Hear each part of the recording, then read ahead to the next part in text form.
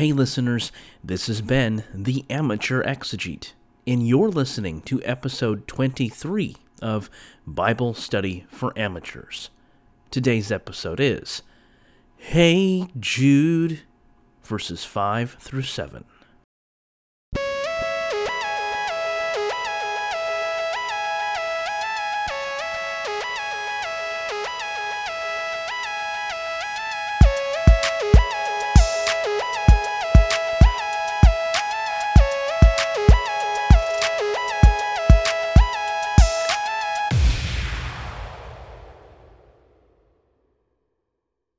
Last time, we looked at verses 3 and 4 of the Epistle of Jude, noting that these verses gave an appeal for the recipients to contend for the faith, as well as the grounds for that appeal on account of so-called intruders, no doubt Christ followers themselves, of whom Jude disapproved.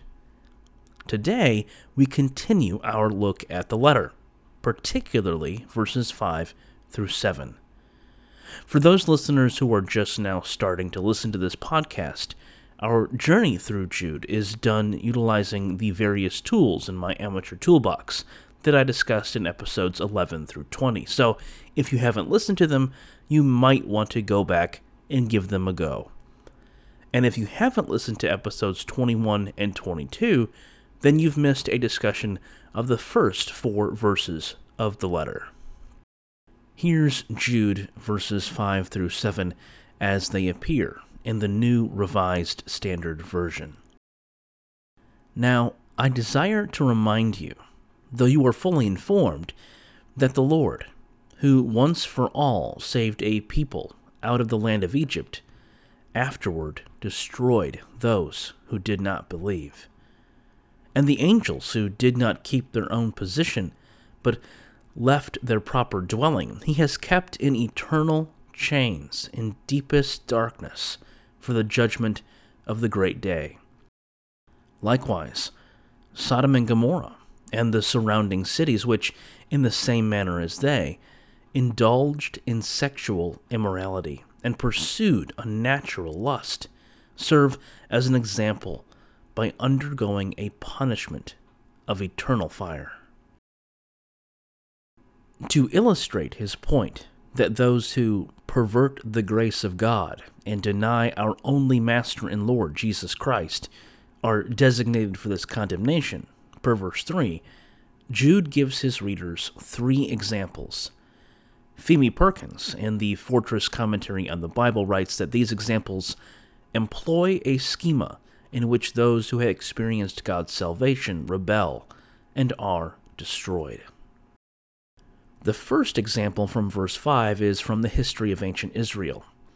If you went to kids' Sunday school growing up, then you're no doubt familiar with the stories of Israel complaining and rebelling following their escape from Egypt. In Numbers 14, for example, in response to the spies' reports about the nature of the Promised Land, filled with giants that they had no hope of removing, the people decided to appoint a leader and return to Egypt. Yahweh, consequently, decides to destroy them completely until Moses intervenes. A compromise of sorts is reached, and Yahweh decides that only those born after they had left Egypt, those who had not directly witnessed Yahweh's miraculous intervention, would live to see the Promised Land.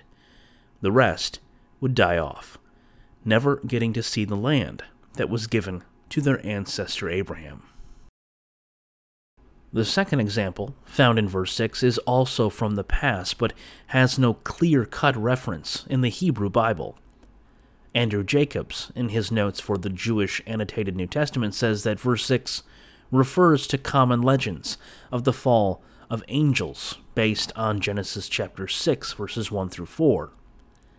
In that passage, we read that the sons of God mate with human women and produce a race of giants, the Nephilim. Richard Bauckham, in the HarperCollins Study Bible, observes that Genesis chapter 6, verses 1 through 4 is used by the author of 1 Enoch, chapter 6 through 19, as the basis for a mythic story of angelic lust and the origin of medicine and magic.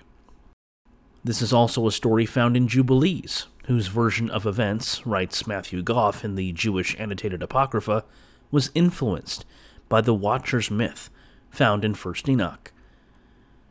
This is not the only place in which 1 Enoch is used by Jude. In verse 14, 1 Enoch chapter 1 verse 9 is quoted directly. It is clear that Jude was influenced by these apocryphal tales and, in the words of Jacobs, used them to shape its understanding of the moral order of the universe. The third and final example, found in verse 7, draws upon the fate of Sodom and Gomorrah, two towns infamous for their sexual vices and the punishment that was rained down upon them from on high. In the story, found in Genesis chapter 19, God sends two angels to Sodom to rescue Lot and his family from certain destruction. When they arrive at Lot's home, men from Sodom surround the house and, per Genesis chapter 19 verse 5, request that Lot bring them out so that they can know them, a euphemism for sex and, in this case, rape. Lot, being the moral person that he is, tries to offer his daughters to the crowd instead, but the angels intervene before they are violated. After the angels warn Lot and his family, and they escape, verse 24 describes the horrific fate of the city and its inhabitants. Then the Lord rained on Sodom and Gomorrah sulfur and fire from the Lord out of heaven.